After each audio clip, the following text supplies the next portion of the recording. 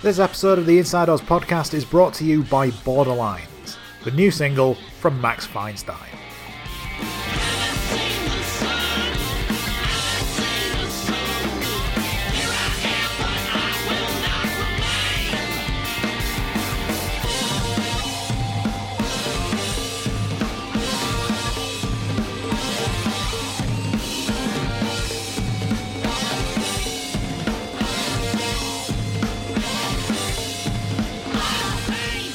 Borderlines, the new single from Max Feinstein.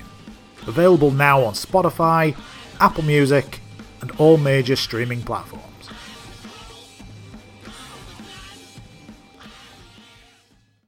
This episode of Inside Oz contains strong language, as well as discussions about strong violence and sexual content.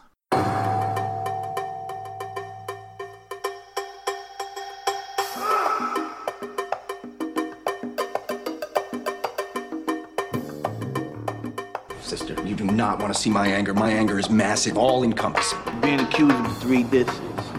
Disloyal, dishonest, disrespectful. I don't disagree that there's evil in the world. I do disagree that we're powerless against it. You know, if I was a girl, you get tough. If he's a girl, so he can be butt-ass ugly. She's getting married? To a Bobby?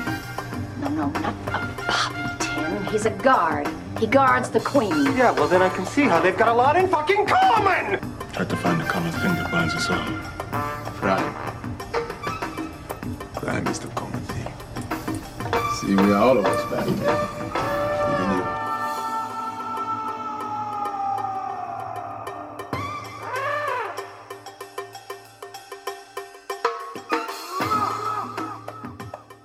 Hello everyone, and welcome to Inside Oz, the original Oz Review podcast. As always, I'm your host, Neil Thompson.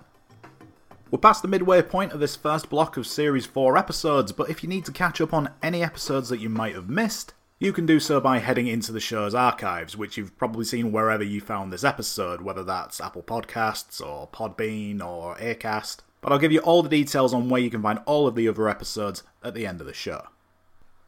Today though, we're going to be taking a look back at Series 4, Episode 5, Grey Matter. Holding an 8.5 on IMDb, the episode was written by Tom Fontana with additional writing by Sunil Nair and Bradford Winters, and Sean Weitzel as executive story editor.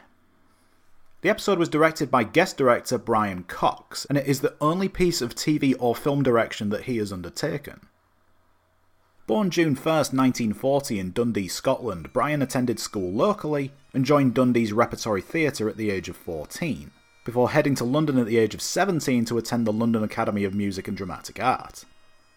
Brian would join Edinburgh's Lyceum Company in 1965, followed by 2 years with the Birmingham Rep, where he made appearances in productions of Peter Gynt and As You Like It, with Brian making his London stage debut in a production of the show at the Vaudeville Theatre in June 1967. During this time, Brian also earned a number of minor roles on TV, with his first recurring role coming in 1969 on the BBC's Z-Cars, followed by 3 episodes of ITV's Manhunt in 1970. Brian would make his film acting debut in 1971's Nicholas and Alexandra, and would earn recurring roles on TV in The Master of Ballantrae in 1975, Rooms in 1977, and The Devil's Crown in 1978, a show which received tremendous critical acclaim at the time. In 1984, Brian won Best Actor in a New Play at the Olivier Awards for his appearance as Inspector Nelson in the Royal Courts production of Rat in the Skull, and would make his Broadway debut the following year, appearing in Strange Interlude at the Nederlander Theatre. In 1986, Brian shot to international fame after appearing in Michael Mann's Manhunter, the movie adaptation of Tom Harris' 1981 novel Red Dragon. Despite the film being a box office failure upon release, although it has since become something of a cult classic, Brian's portrayal as Dr. Hannibal Lecter was singled out for praise among critics. An accomplished Shakespearean actor, Brian appeared for the Royal Shakespeare Company and National Theatre in productions of Taming of the Shrew in 1987, Titus Andronicus in 1988, for which he won an Olivier Award, as well as 1990's King Lear, which we'll talk more about a little later on. With recurring roles in 1992's The Big Battalions and 1994's Grushko, Brian would appear in Rob Roy and Braveheart in 1995, the only man to appear in both Scottish hero movies which did battle at the box office that year. Along with credits in 1996 for Chain Reaction, The Glimmer Man and The Long Kiss Goodnight, Brian would return to the Broadway stage in 1998, appearing in Art at the Royale Theatre. In 1999, Brian appeared in the movies Rushmore and For the Love of the Game, and would return to TV in 2000 for the miniseries Nuremberg, as well as appearing in Dublin Carol at London's Old Vic Theatre, before directing Here on Oz. The episode was originally broadcast on August 9th, 2000, a day on which Brian Keith Robertson and Oliver Cruz were executed by lethal injection in Huntsville, Texas, the 27th and 28th person to be executed in the state that year, while in the music charts, no change in the US singles charts with NSYNC still holding on to the number 1 spot on the Billboard chart, while in the UK Craig David was in the middle of his 1-week reign at the top of the charts with 7 Days, possibly making love to someone if the lyrics are to be believed. The US album chart saw the American public embrace the compilation album by sending Now That's What I Call Music 4 to the chart's summit, while the Irish invasion of the UK chart continued with Boyzone's Ronan Keating striking out on his own with his debut solo album, simply titled Ronan, holding the top spot. The criminal mind. For the past 200 years, scientists, sociologists, and other folks who fret about such things have debated whether a person commits a violent act because of their environment or their biological makeup. What turns on the red crime light in a man's brain? If we find the cause, can we eliminate the effect? Can we end violence now and forever? Kick off with Act 1, in which Augustus says that for the last 200 years, scientists and sociologists and other folks who fret about such things have debated about whether or not a person commits a violent act due to their upbringing or their biological makeup, and questions what turns the red light of crime on in a person's brain. Augustus asks if we can find the cause, does that mean that we can eliminate the effect, and as a result end violence now and forever? A good opening, this one, with Augustus getting somewhat philosophical, but the absolute highlight of this was the skeleton sporting Augustus dreadlocks.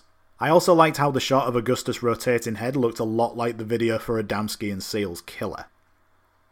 Flash cut to the crime flashback of a new character, prisoner number 00G115, Detective Bruno Gergen, who we see arresting a weapons dealer before shooting the guy in the back and absconding with the weapons himself, placing the case in the passenger seat of his car, and if you look closely he slams the door so hard that he actually cracks the window. That ultimately doesn't prove successful though, as he is convicted of illegal possession and sale of firearms, as well as murder in the first degree, for which he has received a 36-year sentence, up for parole in 18. Bruno Gergen is played by Harry O'Reilly. Born Henry Thomas O'Reilly in Brooklyn, New York, Harry's first acting credits came in 1987 for the Vietnam War movie Hamburger Hill, as well as the movie Heart, a film which also featured Oz directing alumni Steve Buscemi, while in 1988 he made his TV debut appearing in The Street, as well as appearing in The Equalizer during the show's 4th season in 1989. In 1990, Harry became a regular on The Ben Stiller Show on MTV, and would appear in the pilot for the show's move to the Fox network 2 years later. Harry's first recurring TV role came on ABC's Homefront, appearing as Sergeant Charlie Haley for 42 episodes between 1991 and 1997.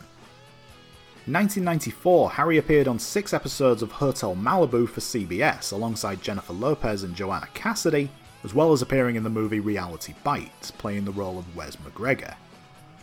With credits for Comfortably Numb, The Cable Guy and Hudson River Blues throughout the mid-90s, Harry returned to TV in 1999 during the 2nd season of HBO's Sex and the City, playing the role of Jack in the episode Evolution, while in 2000 he would appear in the movie The Opponent, before appearing here on Oz. So we see Bruno making his way through M-City after arriving, passing Mobe who's under the stairs pretending to get high with Poet, but he locks eyes with Bruno as he walks by. Poet asks Mobe whether or not he knows the new guy, but Mobe makes a joke about Bruno just being fucking ugly, Poet mocking Mobe's accent, which we've seen in a previous episode. Mobe and Bruno meet up later in Mobe's pod, Bruno mentioning that he was wondering what the fuck is Johnny Basil doing in Oz, before remembering that Mobe had transferred to narcotics the previous year. Bruno mentions that he's already been filled in about Mobe's new identity, which I realise sounds odd as I talk about him in his Mobe persona, but he doesn't say who gave him the details, just referring to them as some greaseball, which is usually used as a slur against people from the Mediterranean or from Latin America, so it's possible that he's referring to someone from either the Italians or the Latinos. Maubé asks whether or not Bruno intends to blow his cover, but Bruno says that depends on what Maubé can do for him, and that none of the inmates are aware of him being a cop, which formed part of his deal when giving evidence at his trial, and that he's also been given a new identity himself. So Bruno Gergen isn't the name that he's going by in M-City, but it's the only name that we're given for him. I don't think he's ever referred to by his new alias. Bruno says that if the inmates find out the truth about him being a cop, then he's a prime target for anyone looking to up their cred. Maubé asks what that has to do with him, Bruno telling him that one hand washes the other, and even refers to Maubé as his brother in blue. Maubé doesn't seem so taken with Bruno's approach though, and says that the only thing he remembers about Bruno from their time working the streets together, an element of their relationship which seems to get glossed over, was that Bruno was a bully who used to needlessly strong-arm people, and says that Bruno was always a bad cop, and that he wasn't surprised when he heard that he'd been sent down. Bruno counters, asking whether or not Maubé wants him to tell the others about him being undercover, but before Maubé can answer, Augustus arrives back and enters the pod, which leads to Maubé improvising a little and quickly assuming his Jamaican accent to tell Bruno that he'd be happy to help him in any way, as Bruno leaves saying that he's glad that they understand each other. As Bruno leaves the pod, he awkwardly pushes past Augustus and calls him Butch, something which annoys Augustus, and he gives Bruno the finger. I've no idea if that's supposed to be a reference to anything in particular, or if it's just Bruno being a bit of a dick, but it's a pretty funny line nonetheless, as is Augustus' reaction to it. Later in the day, Bruno meets with Sister Pete in her office, Pete explaining how normally when a former officer lands in Oz, she tends to give them special counselling, explaining that going from a position of authority to being that of an inmate who's subjected to strip searches will be a tough one, and that Bruno may feel humiliated because of it. It's been a long time since we've seen any kind of strip search on the show. In fact, I think the only time we've ever seen it previously was back in episode 2 after Beecher met with Genevieve. Bruno doesn't think that he's the type of guy who would struggle with that kind of change though, which Pete does accept but leaves the option on the table for him should he ever need to visit with her in the future, as Bruno gets up to leave. Before he goes though, Bruno tells Pete about how his wife is in fact a former nun, and that she fucks like a $500 whore, which, is that expensive? Is that cheap? I wouldn't know, and says that it must be down to the years of pent-up chastity. So what we've got here is a bunch of short scenes in which Bruno is failing to endear himself to those around him, and that continues into the next one in the gym where we see Maubé working out with some weights and Bruno over on a treadmill, which I don't remember ever seeing in the gym previously. Leo must have found some spare money in the budget and got some new equipment in. I also have to point out that Harry O'Reilly is quite clearly not actually running on this treadmill. We can hear that the machine is meant to be on, the sound effect of the belt running is there, but what is with that running action? It's here as well where we're introduced to two more new inmates, Mondo Brown played by Garno Grills, and Leroy Tidd played by Jacques C. Smith. This is their first official appearances on the show, but it is believed that Leroy has appeared previously on the show as a background character, supposedly appearing back in Series 2 as one of the men trying to get a conjugal visit form from Sister Pete. I'd have to go back and look at that episode again to be certain of that though. Both of these characters each receive a crime flashback in future episodes, so I'll introduce them properly when we see those, but for now they head over to the treadmill and stand at either side of Bruno, Mondo asking Leroy what it is that he hates the most, with Leroy saying that he hates white trash trying to act like thugs. Mondo then turns his attention to Bruno and asks how he feels about that. Ever the wordsmith, Bruno uses this piece of information and answers in the way that we've already come to expect from him. How about you, pussy? How you feel about that, huh? What I hate is jive-ass niggas. Obviously, this leads to Mondo and Leroy grabbing Bruno and pushing him against the fence and giving him a beating, which I can't say that he didn't deserve, as Maubé does nothing to help his former colleague and makes a quick exit from the gym. Back in the M-City washroom, Maubé is having a shave when Bruno enters sporting a big comedy bandage on his head, asking how the fuck is this watching my back? Maubé tells Bruno that he got help as quick as he could, but Bruno says that Maubé should have got Mondo and Leroy off of him, describing them as apes.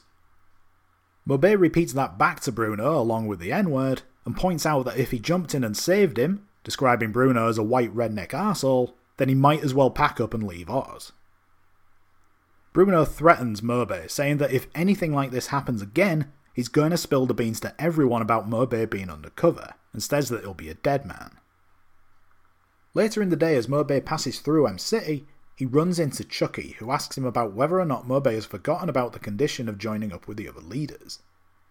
Adebisi joins them and says that Querns doesn't want any violence in M-City, so if Mobay is going to do the deed, he not only needs to make it look like an accident, but most importantly, he needs to do it far away from the unit. Mobay says that he understands as the three men go their separate ways, but Mobay takes a long look at a passing Augustus as we cut to nighttime with all of the inmates in their pods.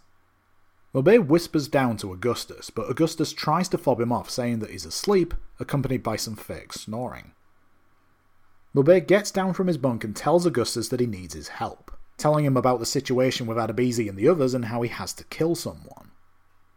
Augustus jokes about Mobay wanting him to volunteer to be the victim, but Mobay says that he's decided who he's going to kill, but that he needs Augustus' cooperation.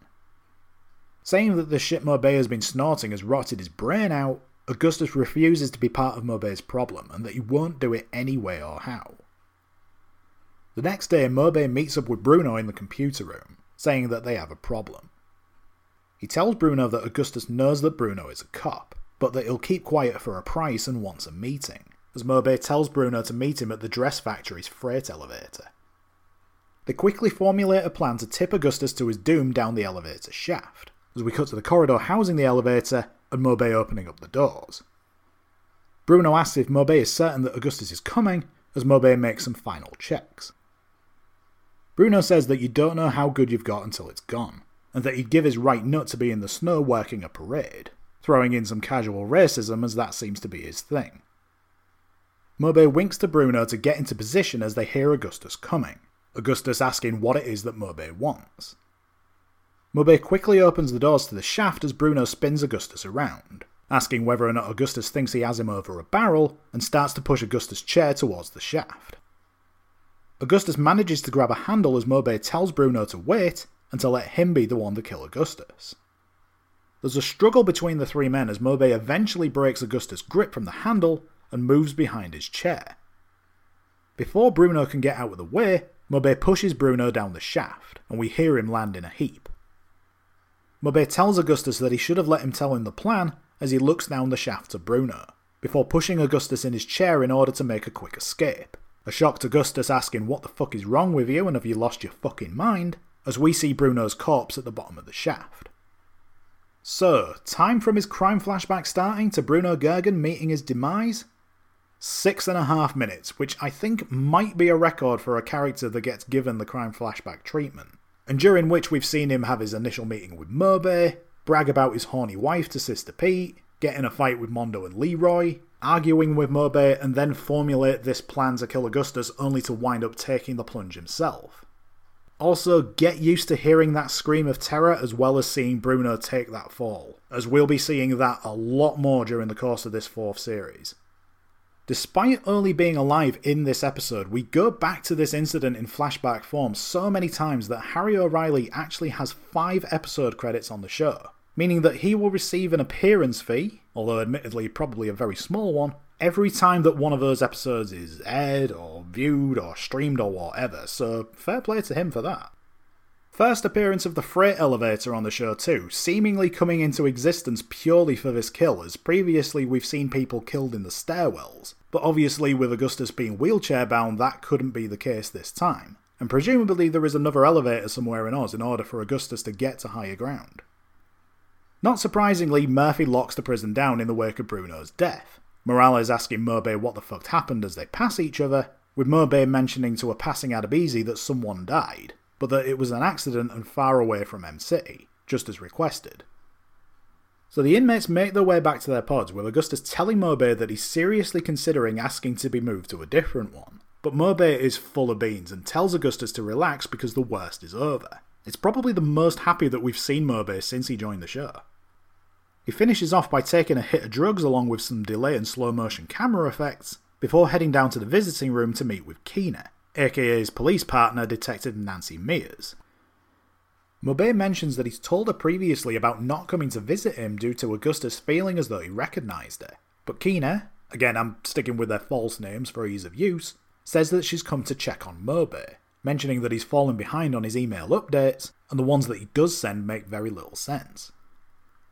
Mobay admits that he was in the hole for a few days, to which Keener asks him whether or not he's been using, which Mobay of course denies.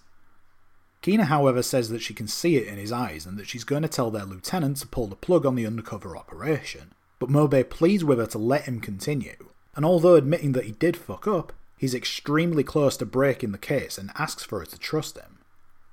Away from Mobay and Keener, Augustus enters to meet with his wife, who I'm still not convinced is the same actress from back in the early episodes of the show. Keener notices this and finishes up her visit with Mobay, telling him that she wants to hear from him every day as the scene closes. So, a lot covered in this opening segment, which is something of a byproduct of having so many intertwining characters and storylines. There are occasions where things move along at a breakneck pace and perhaps don't get the screen time they need to develop.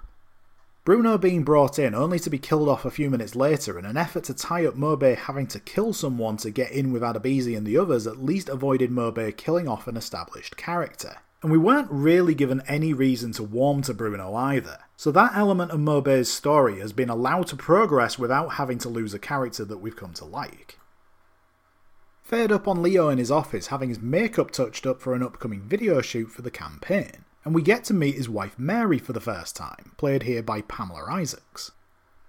This is one of those rare occasions where I couldn't find anything relating to a birthday or place of birth for Pamela, but I was able to find that Pamela made a stage debut in 1987 appearing in Conrack, a musical based on Pat Conroy's 1972 memoir The Water is Wild, produced by the AMAS Repertory Theatre Company.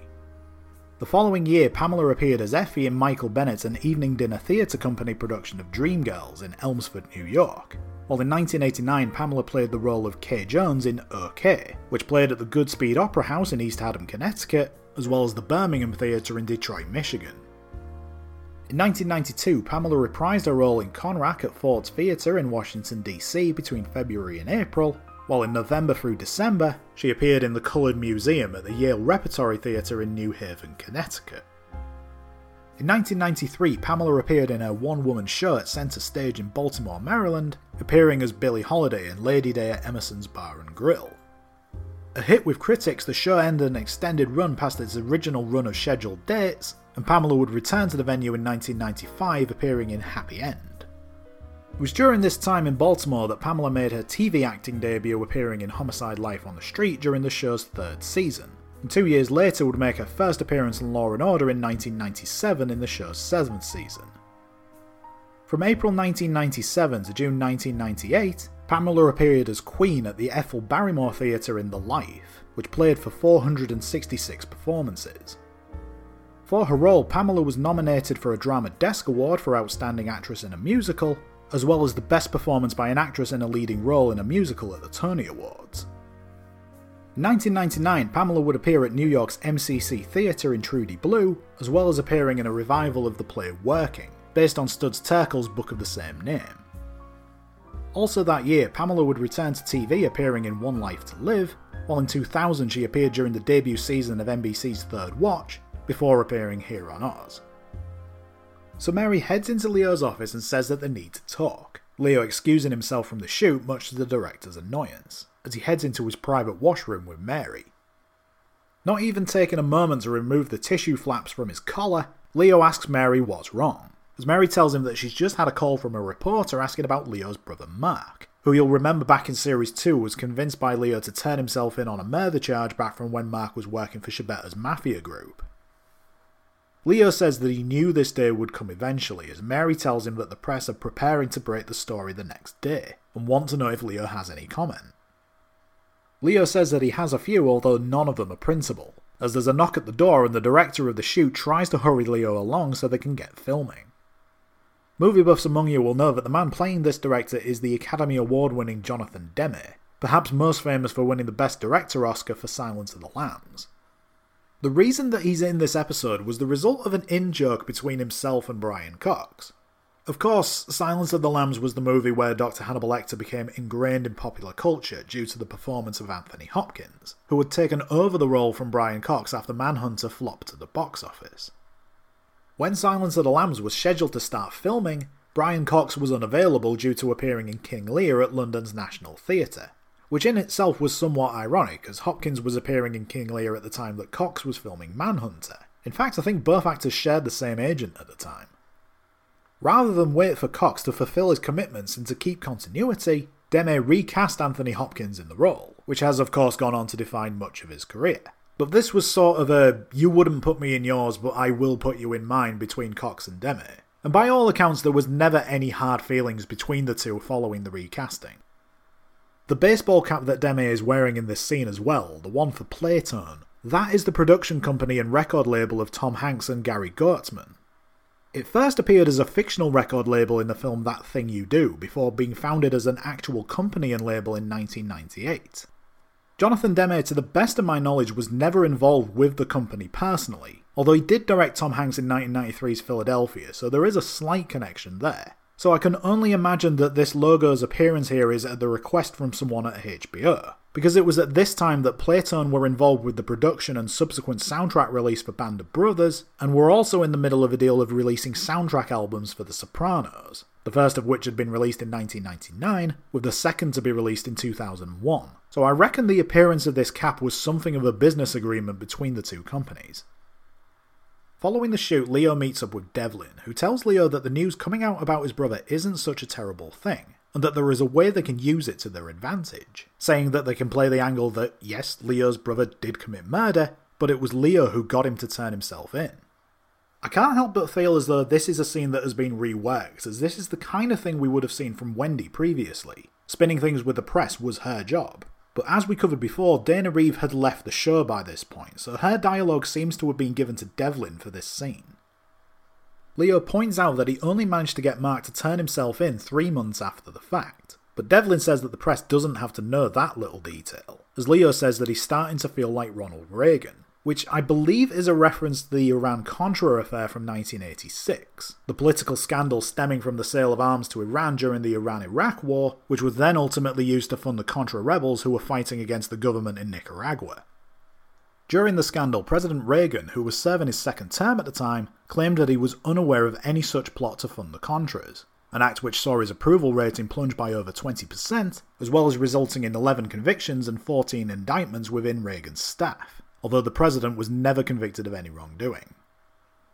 Devlin drops the bombshell that his team have also leaked the news of Ardif's rape, saying that the public will love the fact that Leo knows all sides of crime. Leo, however, tells Devlin that he is not going to exploit Ardif's rape to get elected, but Devlin says that the people don't vote for candidates because of what they believe or what they stand for, they elect based on the person, whether that's because they're a father or a husband or someone that they can chug a beer with. But most importantly, they want someone who understands pain, and because Leo has suffered what people have, Devlin thinks that they will weep for him. Despite Devlin's admittedly impassioned reasoning, Leo stands his ground and tells him no, which doesn't sit well with Devlin, who tells Leo that if that's the case, he needs to take his hat out of the ring, because Devlin needs a lieutenant governor who's got balls, as he storms out in a huff. It doesn't take Leo long to fall in line though, as we cut to Leo conducting a press conference, with his loyal wife by his side, addressing the news about his brother to close out Act 1. I'm a family man. And there's nothing harder for a family man than to see those he loves suffer or cause suffering.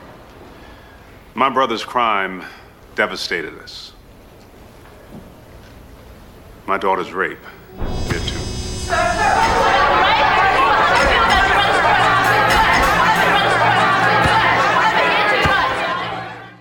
Act 2 opens up on Augustus referencing a study about how people are hardwired to commit violent crimes, and refers back to the title of the episode by saying that they have less grey matter in their prefrontal lobes, and like a mad scientist uses a battery to cause sparks to fly from a brain which houses what is definitely not a ping pong ball with a swatch sticker drawn on it. The transition out of this vignette is like something from an old Looney Tunes cartoon, and we come back up in Unit B where Schillinger is taking great joy in watching an in-progress fight between two unknown inmates. McManus calls for a lockdown, Schillinger accusing him of having no sense of fun, as everyone is ushered back into their cells and McManus makes his way back to the office where the phone is ringing. He picks up the receiver to take a call from a familiar voice. Hello. Tim? Yeah. Diane.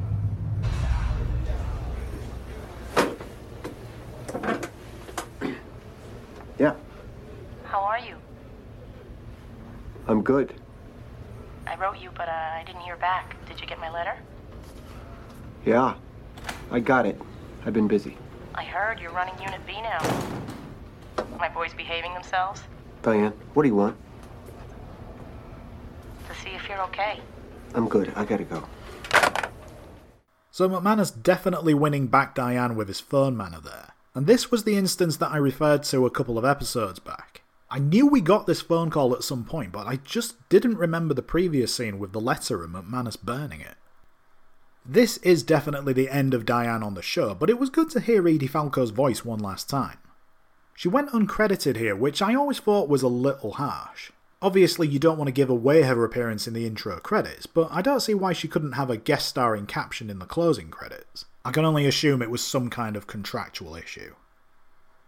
Cut to the changing rooms where Murphy, fresh out of the shower sporting a white towel, runs into McManus and asks how things are over in Unit B. Asking Murphy if he wants the truth, McManus says that he misses Diane as well as M-City, but that he's also constantly constipated and has managed to completely and literally fuck up his entire life. Trying to break the tension by saying that constipation can be fixed, Murphy asks his old friend if he wants to grab a beer, but McManus, the legendary Lothario that we all know him to be, says that he can't because he has a date, something which Murphy says seems to be the case every time he asks McManus if he wants to do something, and that he's starting to get paranoid. He asks McManus whether or not he's pissed at him, and at that point McManus slams his locker door closed and launches into a tirade at Murphy for not supporting him when Leo fired him, implying that his sympathy was fake before taking McManus' old job. Murphy protests and insists that he never wanted to replace McManus, even on a temporary basis, as McManus says that he brought Murphy into Oz, and that when he was fired, Murphy should have quit, which, to borrow a quote from McManus himself, is bullshit.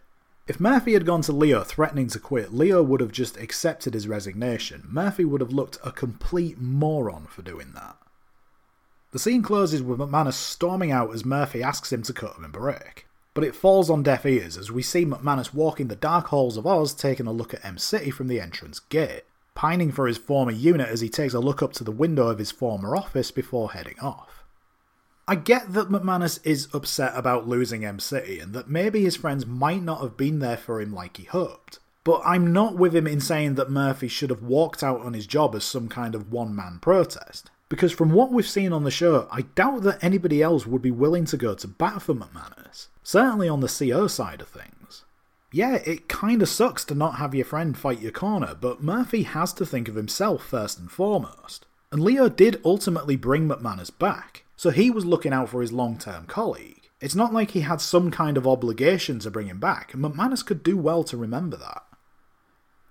Fade to Saeed meeting with Querns in his office, as Querns thumbs through a file which he says describes Saeed as one incredible pain in the arse. Describing that as just one interpretation, Saeed reckons it could also be seen that he strives for justice where there isn't any. Querns, however, says that he strives for peace and quiet, mentioning Leo's no-violence mandate, something which Saeed applauds Querns for, describing violence as something he abhors. Joking about those being sweet sentiments, Querns tells Saeed that he's thinking about making some changes around M-City, and he's hopeful that Saeed won't stir up any trouble. Saying that that depends on what the changes are, Saeed asks what Querns has in mind, but Querns isn't willing to give anything away, telling Saeed to have patience, and he even quotes Saeed from his Riot book, something which Querns says he found in McManus' drawer and gave a quick read. Seeking a glowing review, Saeed asked Querns what he thought of it, but Querns says that it didn't hold his interest and it was a tad too self-righteous, which was a great put-down and served Saeed right for trying to feed his ego. Flash cut to the crime flashback of Supreme Allah, aka Kevin Ketchum, who we see playing some kind of dice game with a bunch of other guys and betting on the results. Supreme ultimately loses whatever this game is, and not taking kindly to the other fella's boasting, Supreme shoots him twice in the back and steals his money back. He is charged with second-degree murder with a sentence of 25 years, up for parole in 10. Interesting side note here, the guy that Supreme is playing the game against and shoots in the back, the actor who's playing him, who I unfortunately don't know by name, This is the second time that he's been on the show. He was also at the card game that Jiggy Walker shot up back in Series 2 when LL Cool J guest starred. Supreme Allah is played by Lord Jamar. Born September 17, 1968 in the Bronx and raised in New Rochelle, New York, Lord Jamar, real name Lorenzo De Chalis, was introduced to hip-hop in the 1970s before attending his first shows along with DJ Daryl C of Crash Crew. Having dropped out of high school in the 9th grade, Jamar sold crack cocaine to make ends meet, but stopped after people that he knew began to receive sealed indictments. Forming the group Brand Nubian in 1989 along with Grand Puba and Sada X, the group's debut album One for All was released in 1990. A member of the 5% Nation movement, which we'll come back to in a moment, tracks on the album featured a number of references to the movement. The group released 3 more albums during the 1990s, 1993's In God We Trust, Everything Is Everything in 1994, and 1998's Foundation, leading to the group becoming one of alternative hip-hop's most acclaimed groups. In addition to his work with Brand Nubian, Jamar featured on a number of tracks with fellow hip-hop artists, including collaborations with A Tribe Called Quest, Artifacts, Shabazz the Disciple, and various members of Wu-Tang Clan, before making his acting debut here on Oz. So we see Supreme get introduced to Saeed, who's acting as his M-City sponsor, and Murphy introduces Supreme as Kevin Ketchum, something which Supreme calls him on, proclaiming that Ketchum is his government name and that his real name is Supreme Allah.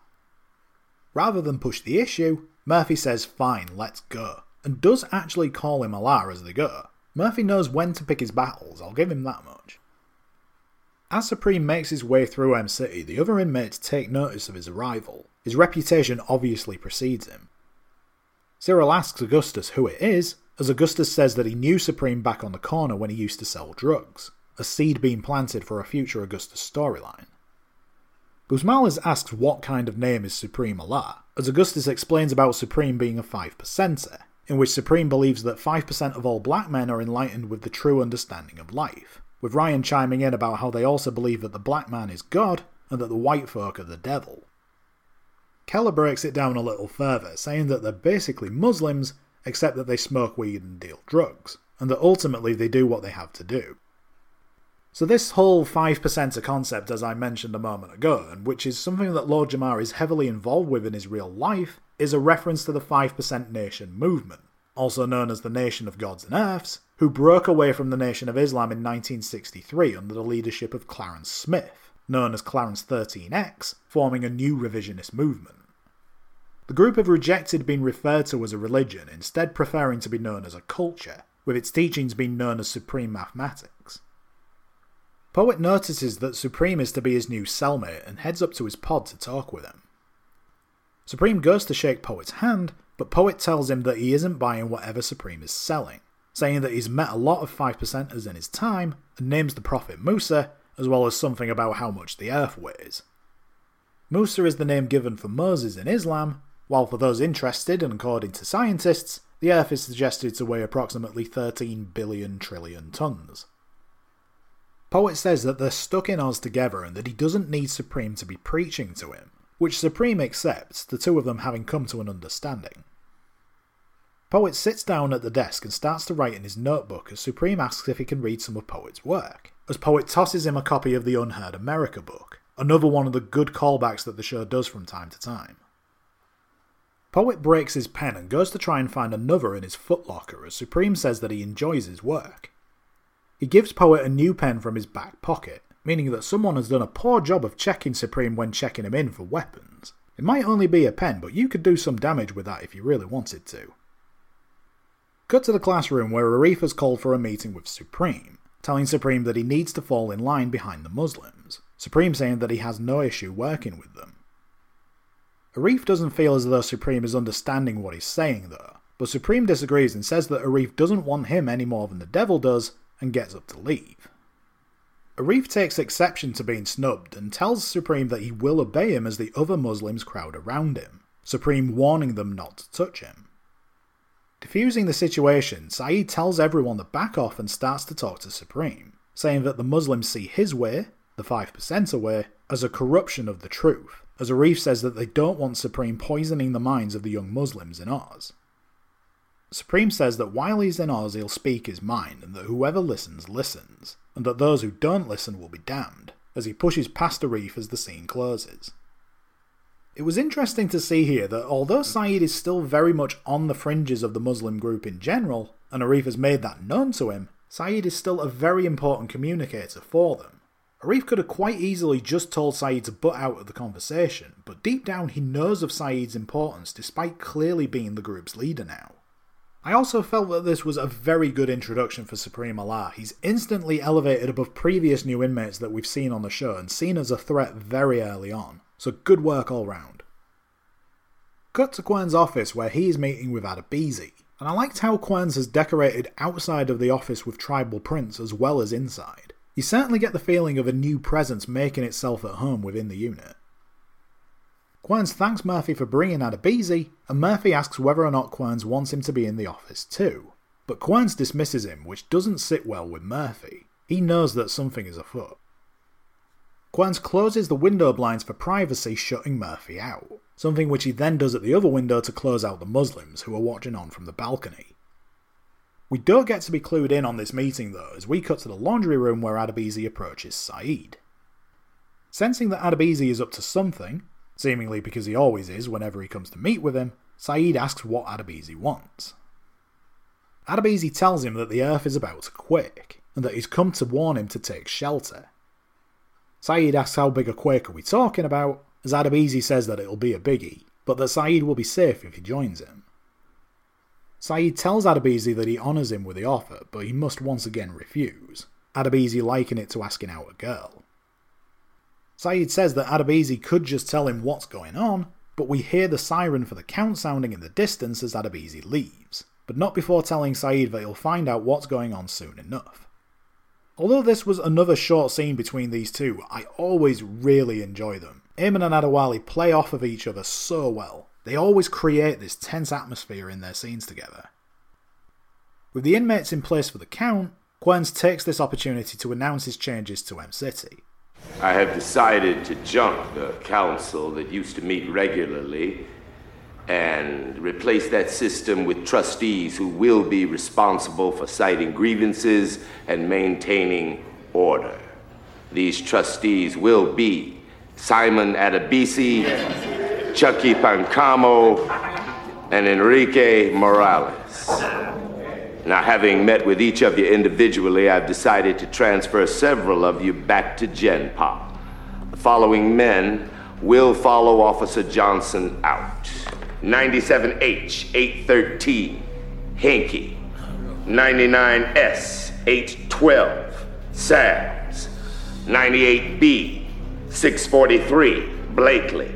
97S, 532, Simpson. 95J, 932, Jarvis. 98H, 432, Hoyt. This sucks! I want to ask your opinion, Hoyt. That's enough out of you. Grab your stuff! So, McManus' Council of Inmates is out and Quern's Court of Trustees is in as we see the named inmates head out of M-City and off to Unit B. Murphy is up in Quern's office, saying that making Adebisi, Chucky and Morales the trustees is nuts, describing them as the three worst motherfuckers in the place, and questions the logic of moving the Aryans and the bikers out of MC. Quern says that he isn't McManus, and that he isn't looking to create the Oz version of the Rainbow Coalition, a reference to the anti-racist multicultural group of the late 1960s, and that he's made his decision based on looking at the men's records, saying that they all have a history of violence. Murphy points out that Adebisi does too, but Querns tells him that he's going to have to learn to trust him. Murphy seems more put out that policy changes weren't discussed with him beforehand. He is still head CO after all, but Quern says that isn't his style, and that if Murphy doesn't like that, he can follow the rest of them out of the door. Murphy saying go ahead, and that the sooner the better. In the place of the inmates that have left, we see the arrival of Mondo Brown and Leroy Tidd, who were both greeted by Adebisi, as well as a number of other inmates. Arif confronts Adebisi about his knowledge of being made a trustee, asking whether or not he knew in advance. Adebisi tells him yes, but that he was sworn to secrecy, as Arif asks why he wasn't named a trustee also, Adebisi saying that he'll have to speak to Querns. Arif also mentioned about how none of the new arrivals are Muslim, Adebisi telling him again to speak to Querns. Arif mentions that they had a deal, Adebisi telling him, yes, we did, before excusing himself as he has some business to do. He heads over and shakes hands with Supreme, as Arif and Saeed give knowing looks to each other. Arif tries to talk with Querns later in the day, but he brushes Arif off saying that he'll speak to him later, even threatening Arif with new head CO Officer Johnson, played by Jerome Preston Bates in his first appearance on the show. Cut to Unit B, where everyone seems to be just hanging out as normal, until we hear some moaning coming from one of the cells, which seems to be being guarded by quite a number of inmates. I'm sure nothing bad or out of the ordinary is going on. McManus, who apparently hears the moaning despite being in the Unit B office, as well as a number of COs, find some poor bastard being raped by another inmate. Neither of these inmates are anyone of note, they're just here to get us to the next scene with Gloria attending to this man's injuries, calling for the equipment to conduct an anoscopy, which is an examination of the anal canal using small instruments. We don't stay with this scene long, in fact we seem to be doing that a lot this episode. Everything is moving along at quite a pace, as we head down to Death Row where Nat is watching TV, where they're showing one of Devlin's campaign commercials. Mark asks Nat to turn the TV down, but Nat tells him that they're waiting for their soap to come back on, and that Mark has left Felicia again. That is apparently a reference to the show General Hospital, a show which is still running today and which originally premiered in 1963, making it the longest running soap opera in American history, although I'm not sure how many times Mark has left Felicia in that time. Rather than continue the argument, Nat turns off the TV and asks why Mark's always so grumpy and what he's up to. Mark being in the middle of painting a portrait of himself on his cell wall, saying that he wants to leave something behind after his execution. Banter ensues as Moses asks Mark if he thinks whoever winds up in the cell next wants to look at Mark's ugly ass, as Mark fires back with some racism. But Lopresti is soon into the unit to quiet them down, asking whether or not his little darlings are raising their voices. Filling in a plot hole, Moses asks how come Lopresti's still on death row after Shirley told Leo about her and Lopresti's late night hookups, Lopresti saying that he was able to convince Leo that Shirley was lying. Moses says that Shirley wasn't lying though, and that Lopresti was eating a pussy like chicken chow mein, which prompts Lopresti to whack Moses in the hand that's protruding through the bars, Moses giving a great goddamn in response. Yeah, that bitch almost got me fired, but I was able to persuade Glenn that she's a lying sack of shit. But she wasn't lying. You were eating that pussy like chicken chow mein. Damn! Lopresti leaves saying that he doesn't want to hear any more talk about Shirley, as Moses says that things are different now that she's gone, Nat agreeing before suffering a coughing fit. Moses notes that that's been happening a lot lately, and that Nat should get checked out in the hospital, but Nat refuses to go, saying that they don't want to die in the hospital. Moses asks if dying in the unit is any better, with Nat giving the very Nat answer of how they'd prefer to be sunning themselves on the Riviera in the arms of a 17-year-old Adonis, but c'est la vie. Moses insists that Nat gets checked out, Nat thanking him for their concern, as Mark throws some more of his trademark bants Moses' way, asking if Moses is going fag and calling him the N-word. Understandably, Moses is pretty pissed at that, but he very foolishly throws a punch at the wall, breaking his hand with a very noticeable crunch, as Mark laughs away to himself. Moses gets patched up in the hospital, Gloria showing a patronising side, telling Moses that when you fight a wall, the wall generally wins, as Lopresti also gets a barb in about Moses not being known for his mental muscle. As Moses and Lopresti head back to Death Row, Moses asks Gloria about having not been up to visit Nat lately, Gloria saying that she assumed Dr. Prostopnik would have done so while she was on a leave of absence, but Moses says that Prostopnik hasn't been up there once, as Lopresti yanks him away, telling him to quit yapping. Gloria pulls up Nat's file and then heads over to Death Row to examine them. Again? Have you been having chills, night sweats, shortness of breath? Yes, a trifecta. I should probably transfer you to the AIDS ward. When I got the death penalty for suffocating Antonio Napa, I thought, this'll be fun. Fun? See what kills me first. The state or the disease. Guess the disease is winning. We then get the flashback to the night of Gloria's rape, which I mentioned a couple of episodes back we do actually get to see. And as with any scene of this type, isn't easy to watch and is in many ways brutal, But the following year, HBO would air a rape scene in the 3rd season of The Sopranos, which goes to an entirely different level to what we're shown here. I actually had to skip past that when I rewatched the show last year. It's fucking horrific. Gloria attempts to fight back against her attacker and actually manages to remove his mask, but she is overpowered by him, and we get Augustus giving us the details of new inmate Patrick Keenan, played by Dylan Chaffley. Born June 22nd in New York City, Dylan only had a limited number of credits to his name, making his TV acting debut in 1996, appearing in Star Trek Deep Space Nine during the show's 4th season. Along with a bit part in the TV movie If Looks Could Kill, where he played Guy in Amsterdam Bar, Dylan's only other acting credit to this point came in 1999, where he appeared in the 9th season of Law & Order, before appearing here on Oz. So, Keenan is convicted of assault in the 1st degree and rape, and is sentenced to 12 years, up for parole in 7, and we join him in the library where he's with Timmy Kirk. Ryan enters and Timmy calls him over to meet Patrick, who's heard of Ryan before, saying that Ryan and Cyril used to run the Bridges Street gang. A quick look on Google Maps only shows listings for 2 different Bridge Streets, one in downtown Brooklyn and the other in the financial district of Lower Manhattan. The only Bridges Street that I could find nearby was a little over 60 miles away in Warwick, which doesn't look like the kind of place a street gang would be running. Ryan notices Keenan's shamrock necklace and asks what Keenan is in for. Keenan calls the necklace his lucky charm and tells Ryan that he's in for rape and assault, which he sounds strangely proud of as Timmy informs Ryan that Keenan was the guy that raped Gloria. Ryan asks Keenan why, with Keenan just saying, "Meh, I don't know, I was in the mood." Ryan shakes Keenan's hand before departing, saying that maybe they can get together sometime to sort some business, Keenan seeming open to the idea.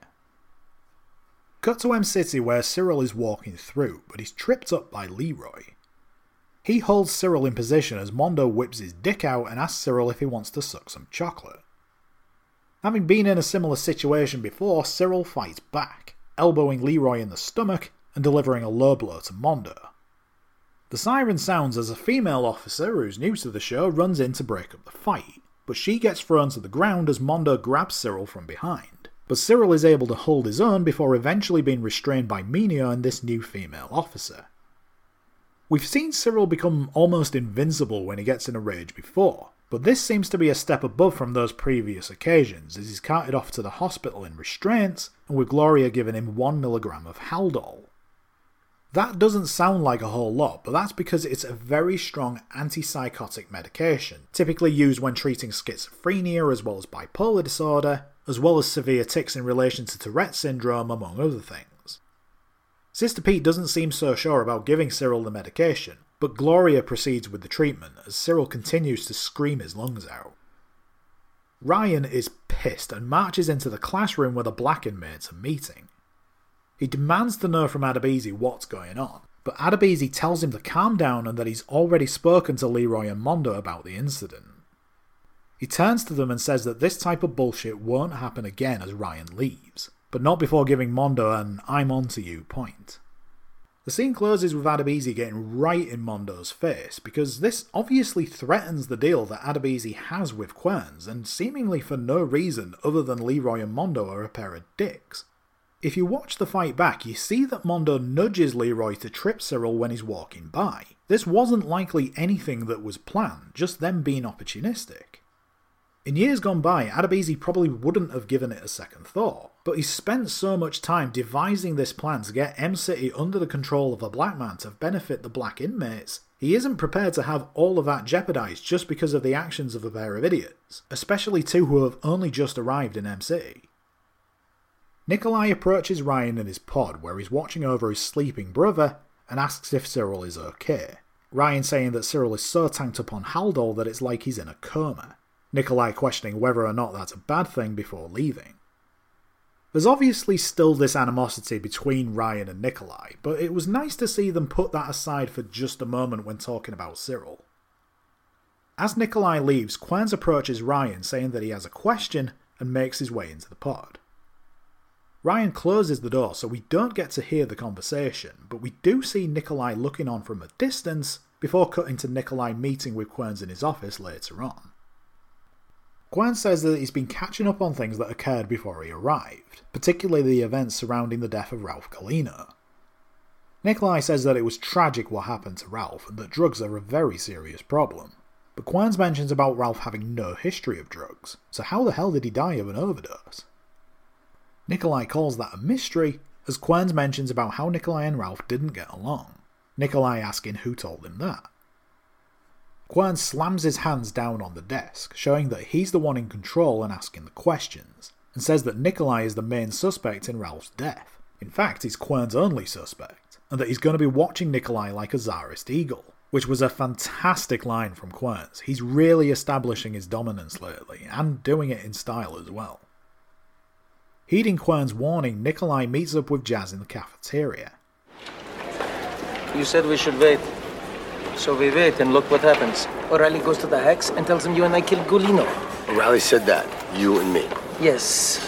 So take care of him. We whack O'Reilly now, they'll have all the proof they need. No thanks, I got a birthday coming up. I don't want to spend it in solitary. Cut to the gym where Jazz is working out as Ryan comes over, saying that he knows Nikolai has been talking smack about him, but that Jazz can't trust Nikolai, with Jazz admitting that he doesn't, nor does he trust Ryan for that matter.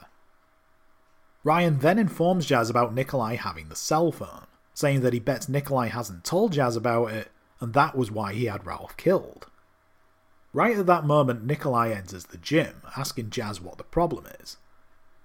Jazz tells Nikolai to cut the shit and produces a shank from his pocket and demands that Nikolai give him the cell phone.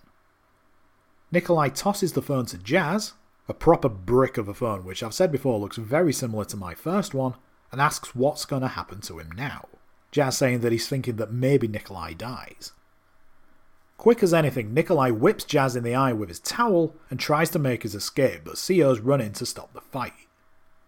During the proceedings, Jazz drops the phone which lands right at the feet of Ryan, which was very lucky for him as he tucks the phone into his sock before making a quick exit. We get an Augustus vignette about how everybody always has an excuse for their actions, as we see Nikolai placed in protective custody as well as Jazz being placed in the hole, looks like he'll be missing that birthday after all, as the pair of them scream fuck in their respective languages, as well as a shot of a still sleeping Cyril and a very happy with his new phone Ryan to close out Act 2. Everybody's always looking for an excuse. I killed that man cause A, I was abused as a child, B, I had shitty parents, C, I was raised in poverty, D, all of the above. If the only thing you know from the cradle on up is violence, what other choice have you got? Fuck! Shit! What other reason do you need? Act 3 opens with the lights coming on for a new day, as we see Rebadow waking up as Busmalis says good morning. Rebadow is still giving his old friend the silent treatment though, who asks Rebadow when he plans on stopping with it. Mineo conducts the morning count as Rebadow asks Keller how Beecher is doing, as we get a shot of Beecher still in his bunk seemingly resembling a husk of what used to be a human being. Listening out to the numbers that Mineo is calling out, he calls out for someone with a 77 number before calling Keller's number, but Rebadow is next to Keller so should have had his 65 number called. And next to him is Busmalis who has a 98 number, so I've no idea who that first number belongs to. That's probably me looking a bit too much into things, but usually the show does those little kinds of details really well. It seemed really odd that it would get overlooked here. Mineo calls out Beecher's number for the count, but obviously Beecher is still in his pod.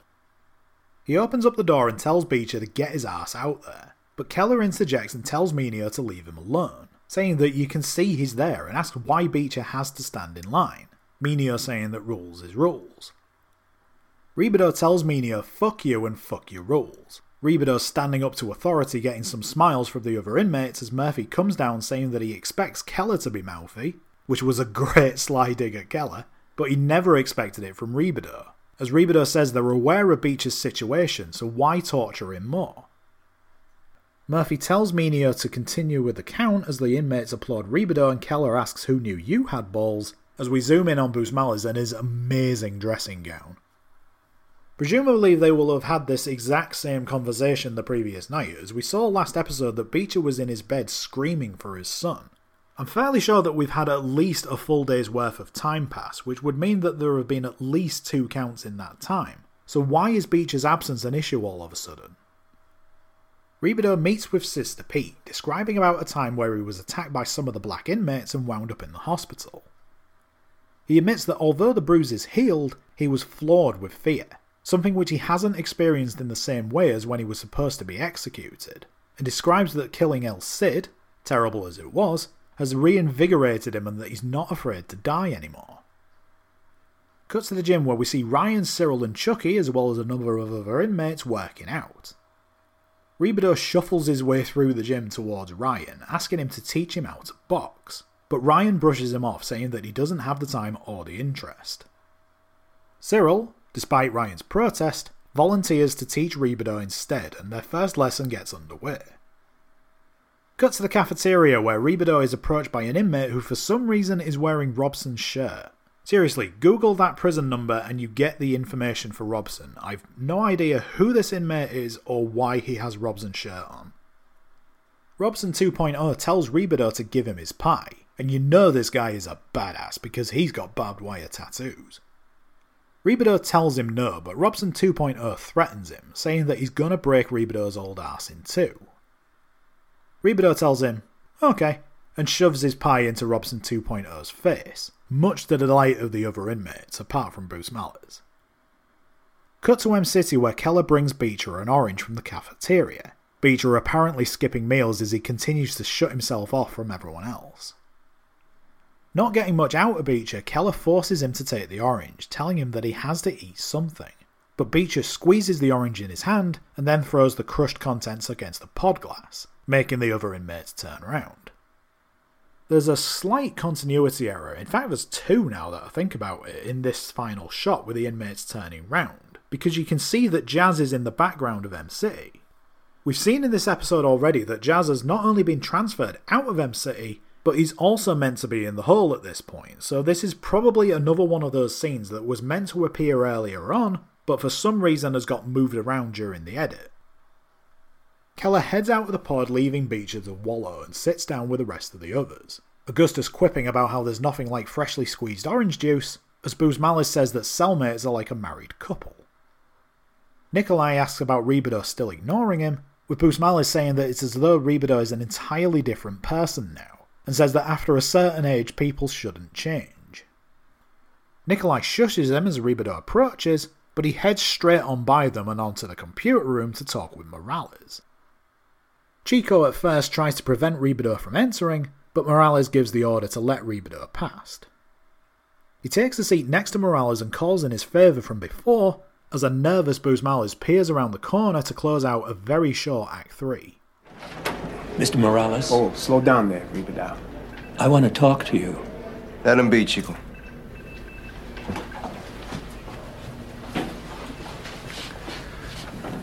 What do you need? When I agreed to kill Hernandez, you said in return I could have anything I wanted. True. And now you want me to repay the debt? Yes. Okay. What can I do for you? I want you to let me kill someone else.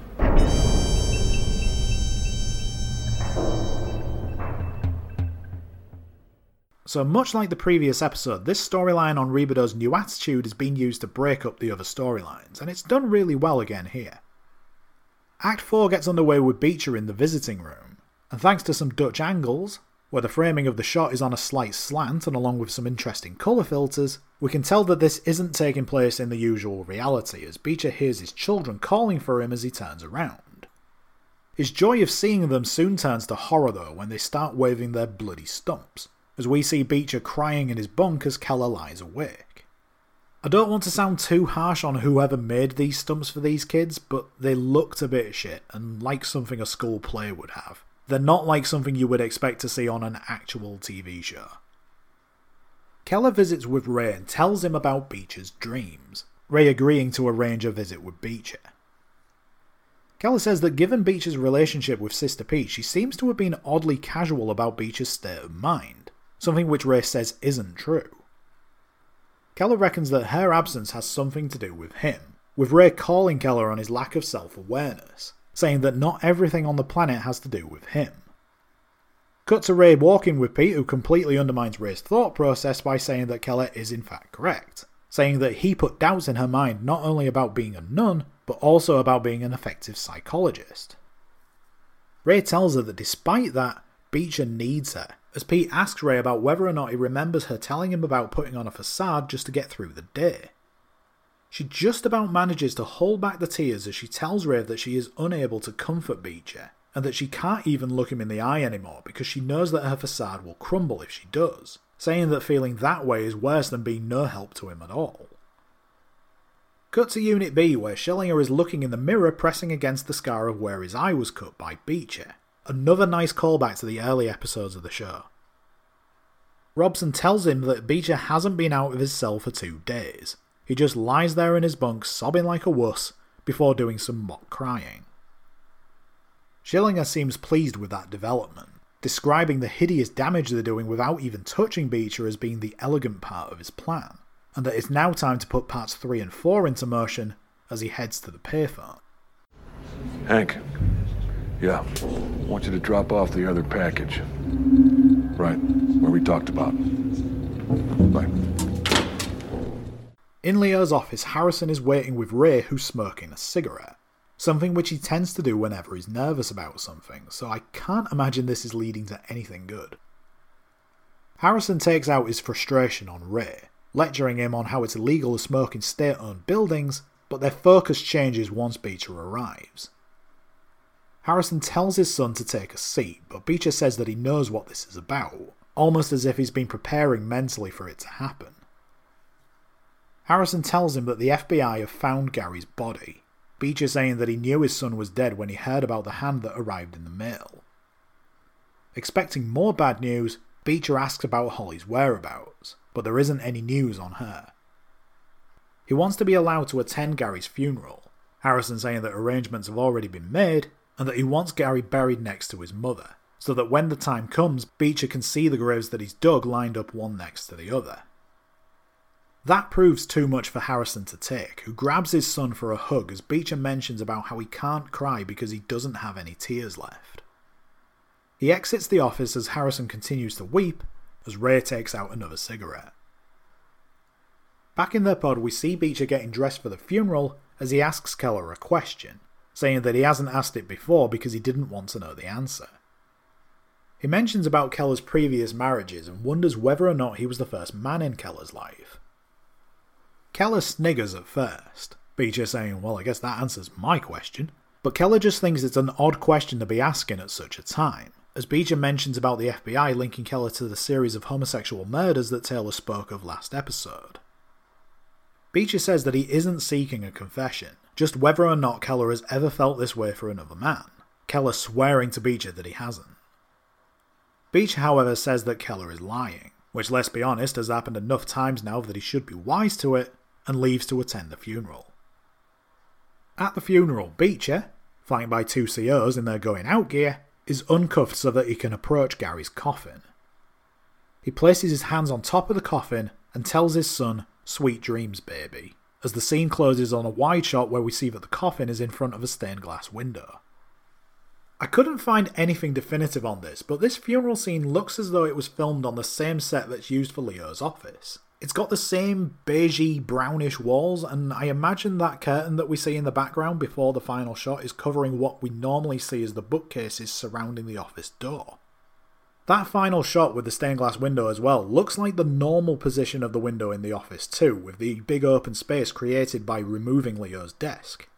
I could be completely wrong about that, but we've talked about the show having to make the most of what they have due to the limited budget. And the layout of everything looks too similar for me to think that this is anything other than a pre-existing set just redressed. Ray looks out of the window of his office as Schillinger is brought in for a meeting. He offers Schillinger a cigarette before lighting one up himself. Ray is ploughing through his pack of smokes in this episode, possibly because he's nervous about asking Schillinger about Shirley's pre-execution hint about Schillinger perhaps being her baby's father, once again mentioning the old US Postal Service motto. Schillinger tells Ray that he's wrong, denying that he ever had sex with Shirley, perhaps due to the impracticalities we discussed last episode. Not that he didn't want to, of course, and that even if Ray was right, what does it matter? She's dead anyway. Ray admits that while he knows Schillinger's reputation, he doesn't know what Schillinger is capable of. But even he finds it hard to believe that Schillinger would have a young boy killed, saying that Gary never hurt a soul. Schillinger denies doing anything to Beecher's son, as Ray tells him that it was Beecher who found Hank. Schillinger says that he knows that, and that Beecher did it to fuck with him the same as he did with Andrew. But Ray says that he did it to try and make up for what happened with Andrew, in an effort to put all the anger and hatred that exists between the two behind them. Ray swearing on his vows as a priest that he's telling the truth, and that he'd be damned for all time if he's lying. He asks Schillinger if he has any decency left in him, if he has a soul at all, to not let anything happen to Beecher's daughter, and that he'll let her go free.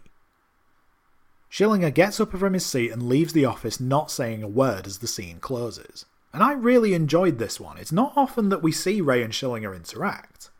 JK is fantastic as always, but BD was great here too, begging Schillinger to do the right thing, even bringing up the mere idea that after everything that he's done, that Schillinger might have something of a soul. Great stuff here.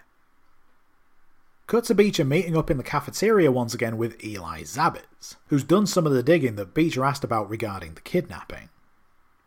Beecher asks for the info, but Eli isn't willing to give it up, pointing out that they haven't even discussed a price yet. Eli lays it on thick, talking about a daughter who apparently needs some serious dental work doing, and that he'll give Beecher the info if he agrees to pay the dental bills, which Beecher begrudgingly does. Eli says that he's heard, from a very reliable source on the outside mind you, that this was a job for hire and the kidnapper was a perp named Bob Big Butt Tolan. Beecher asks who it was that hired Bob and his massive ass, but Eli admits that he's reluctant to tell, because it's someone that Beecher knows nearly and dearly.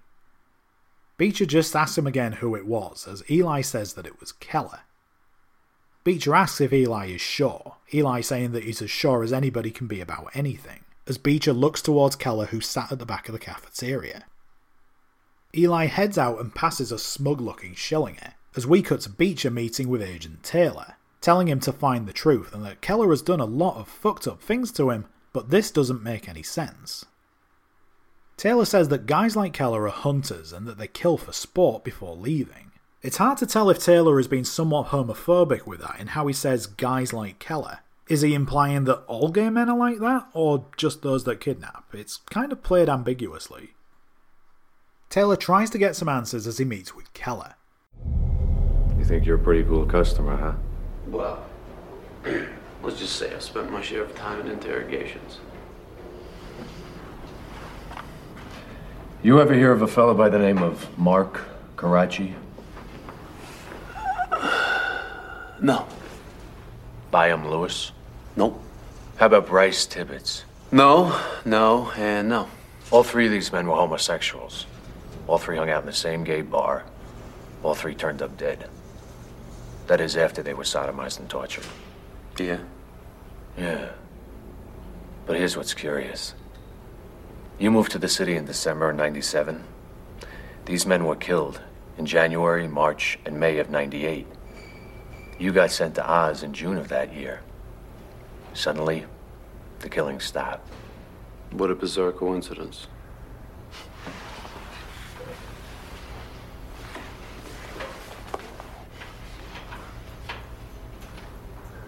We know you're guilty. You got proof? Evidence? Witnesses? You frequented the same gay bar. Well, you know, that doesn't make me a murderer anymore. It makes me a fag. And yet you are, aren't you? A fag. You suck Tobias Beecher's cock. He sucks mine. From what I hear, you and Eve had a pretty bumpy courtship, huh? Lots of pain inflicted on both sides. You in on this latest round? I don't follow you. The death of his son. Me kill his son? You joking, right? No one of you ever known the FBI to joke. Great little scene here between Taylor and Keller, but something that I noticed here that's unrelated to this was with how the room is set up. We see it has two standing flags set up, one of which is the familiar Stars and Stripes, but the one that caught my eye was the blue one over on Taylor's side of the room. It might be backwards, but you can clearly see part of the word Excelsior, as well as the shield that is depicted in the coat of arms of New York, which means that we can finally put to rest any question about which state Oz is set in. The flag has had an update since this episode was broadcast. The motto E Pluribus Unum was added to the flag in 2020, but there is no doubt now that Oz is indeed under the jurisdiction of New York State. Cut to the lights going out in Elm City with Beecher in his bunk and Keller washing up, which I've just realised makes it sound like he's doing the dishes. He's not doing that, he's getting ready to go to bed.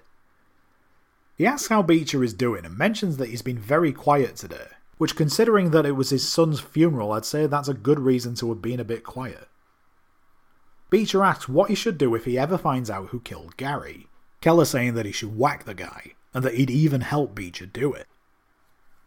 Keller turns back to finish washing up, again not doing the dishes, and removes his shirt, and in that moment Beecher pulls out a shank and attacks Keller, but Keller is able to fend Beecher off as the two fight up against the pod glass. Beecher, screaming "You murdered my son," tries to stab Keller, but Keller is able to push Beecher back against the wall as COs run in to try and break up the fight. Keller asks if Beecher really thinks he could do that, as Beecher says that Keller is capable of anything, and the two of them continue to brawl out of the pod and onto the floor of M-City itself as the other inmates look on. Having finally been broken up, Keller is led away calling Beecher a bitch as Beecher is restrained on the floor, their friendship and ultimately their relationship seemingly completely in tatters once again. Over in Unit B, Eli tells Schillinger that he wants his money as Schillinger tells Robson to pay the man. Robson asks if the money is really for Eli's daughter, Eli insisting, "Yeah, you should see her mouth, man, nothing but decay." We get a final Augustus vignette, asking whether it's truly a matter of genetics or environment, as well as looking for the easy answer, as we see Schillinger placing another phone call to Hank to close the episode. Genetics or environment? Like in everything else, society searches for the magic bullet, the easy answer, because the more complex the answer is, the more terrified we become. Is the root of violence much deeper, much darker? How about pure evil? Maybe we human creatures are inherently evil. Maybe evil is ingrained, embedded in our souls. Philip Wilson used to joke, "The devil made me do it." Maybe he was right. Or maybe not.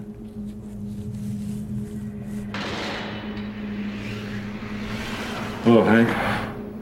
Yeah. I want you to drop off the other package at the grandparents' house. No. Alive. So there you go, Series 4, Episode 5, Grey Matter. I got the feeling that this was more of a transition episode than what we've had in the last couple of outings. While at times it felt as though things were moving along at quite a pace, especially with Bruno Gergen's introduction followed quickly by his death early on, everything else seemed to settle itself into something of a mid-series resting place. Gergen's death got us over the hump of Maubey having to kill someone, while the rest of the episode seemed to focus mainly on Quern's changes beginning to be implemented in M-City. While it was nice to finally see his wife on screen for the first time, Leo's falling into line on the campaign trail was as close to anything that I've ever felt as being filler content on the show, while Rebado's storyline relating to his new attitude continues to progress little by little. Ryan being so heavily involved in two different storylines, one seeing him meet his obsession's rapist while the other sees him battling with Nikolai over the cell phone, kinda means that he and by proxy Cyril are a bit all over the place at the moment.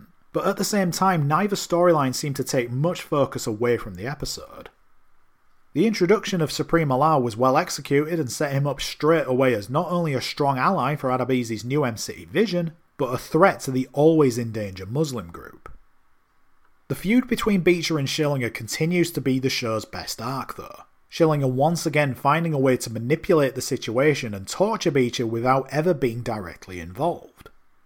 While he may have been expecting the news to arrive, the death of Gary is another devastating blow to Beecher, who has once again found himself in a place where he seemingly can't trust those closest to him. Whereas previously he was convinced of Keller's innocence, everything that he's been told seems to point the finger at Keller's involvement, with nothing seemingly acting in Keller's defense. So all that Beecher can see is this ever-widening chasm of doubt between the two of them. A good episode all round, but definitely one that you can tell is just settling things down somewhat in order to build up again as we head towards the finale of this block of episodes. Nerdelated scenes to talk about for this episode, so with a death toll of 2, we say goodbye to the child actor who played Gary Beecher, as well as Detective Bruno Gergen, aka Harry O'Reilly. Following his extremely brief run on Oz, Harry appeared in the movie One-Eyed King in 2001, before returning to TV in 2002 with credits for Family Law and The Job. In 2003, and with the help of his friend Ben Stiller, Harry turned his hand to directing as well as earning writer and producer credits for the comedy movie Crooked Lines, starring Adam Treese, Jim Brewer, and Burt Young, as well as featuring an appearance by Oz alumni David Johansen.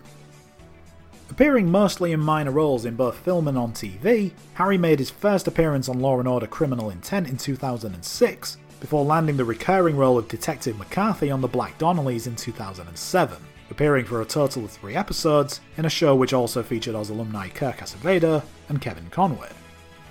In 2012, Harry returned to the director's chair for the short film Julie, as well as working as casting director on Paranormal Asylum the following year.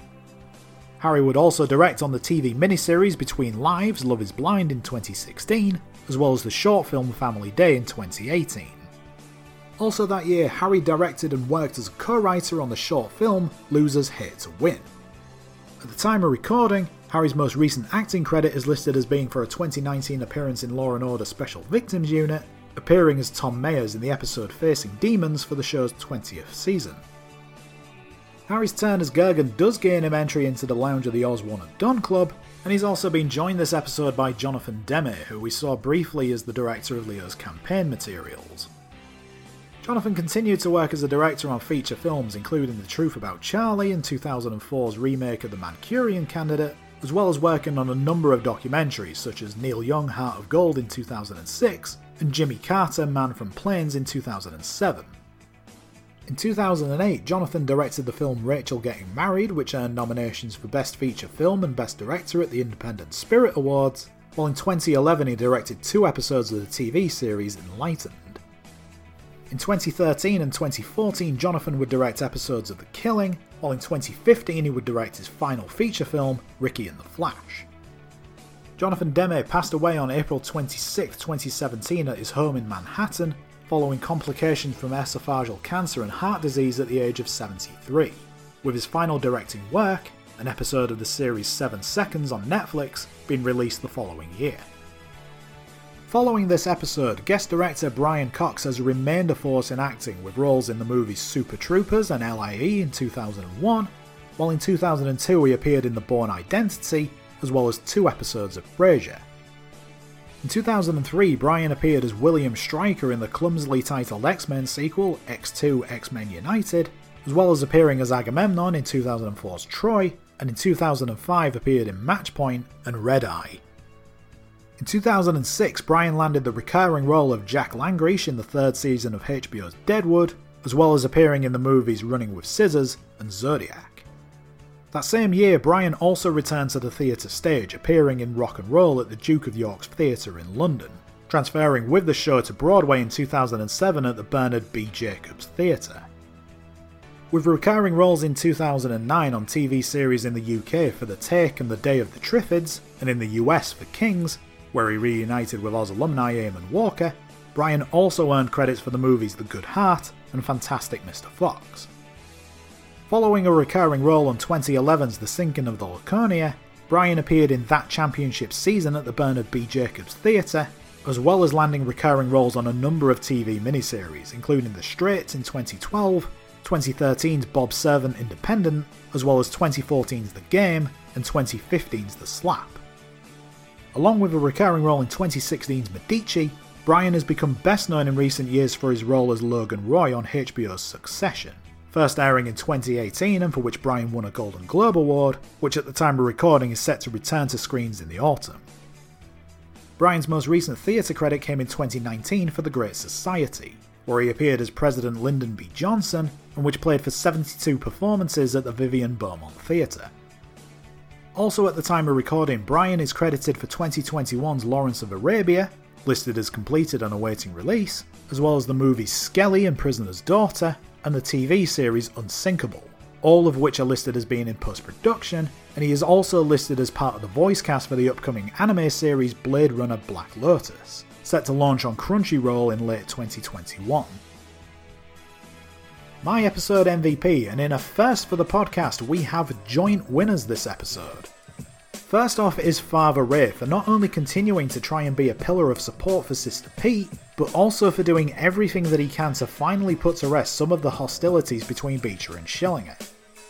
Being a peacekeeper is a key part of his job, but in the wake of the death of a child, Ray has had to take the bull by the horns to try and quell the hatred between the two men.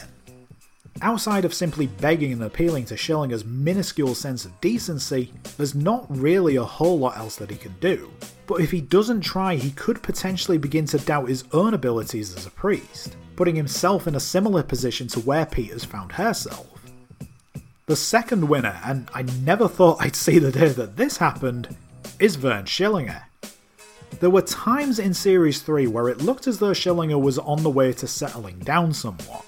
I wouldn't go so far as to say that he was changing his ways, but he did seem to be taking a step back somewhat from his sadistic streak, especially once his son wound up in Oz. All of that changed following Andrew's death, and especially after he got the wrong end of the stick as to Beecher's intentions about reuniting him with his lone surviving son. And that's the key thing to remember at this point in their saga. After everything that's gone before, including the death of Beecher's wife Genevieve, Schillinger and Beecher are both still alive, but two of their offspring, one of whom was a 10-year-old boy with his whole life still ahead of him, they've perished along the way in this seemingly never-ending battle. Killing Beecher's daughter Holly would only continue the misery for Beecher, something which obviously forms part of Schillinger's plan, but it only gives Beecher another reason to mount a retaliation. By doing the right thing and calling Hank to release Holly at least gives some glimmer of hope that this feud can finally end. So for those reasons, Father Ray and Vern Schillinger are the first ever joint winners of the episode MVP. If you need to catch up on any episodes of the podcast, you can do so by heading on over to Apple Podcasts, Podbean, Stitcher Radio, Acast, Castbox, Google Podcasts, iHeartRadio, or wherever you get your podcasts from. There you will find the first 3 series of Inside Oz, as well as what we've covered in Series 4 so far, and you will also find the Outside Oz bonus episodes as well. Subscribe to the show so that you never miss an episode, leave a 5-star review wherever you can to help with exposure for the podcast, and if you have any Oz-related or non-related questions or comments, you can get in touch with the show by emailing insideozpodcast@gmail.com, or on social media on both Instagram and Twitter, where you can get all the updates about the show by following the handle @InsideOzPodcast. Next time on Inside Oz, somebody asked me for some advice the other day, which admittedly doesn't happen very often, but it did mean that I got to give them Series 4, Episode 6, A Word to the Wise, where Querns continues to implement change in M-City, Nat begins to prepare for their execution, Mobay has a new task set by Adebisi, and Ryan receives an unwanted phone call in his ongoing battle with Nikolai. All of this and more, but until then, I have been Neil Thompson, and I will catch you on the next episode of Inside Oz, the original Oz Review podcast. Catch you later, everyone.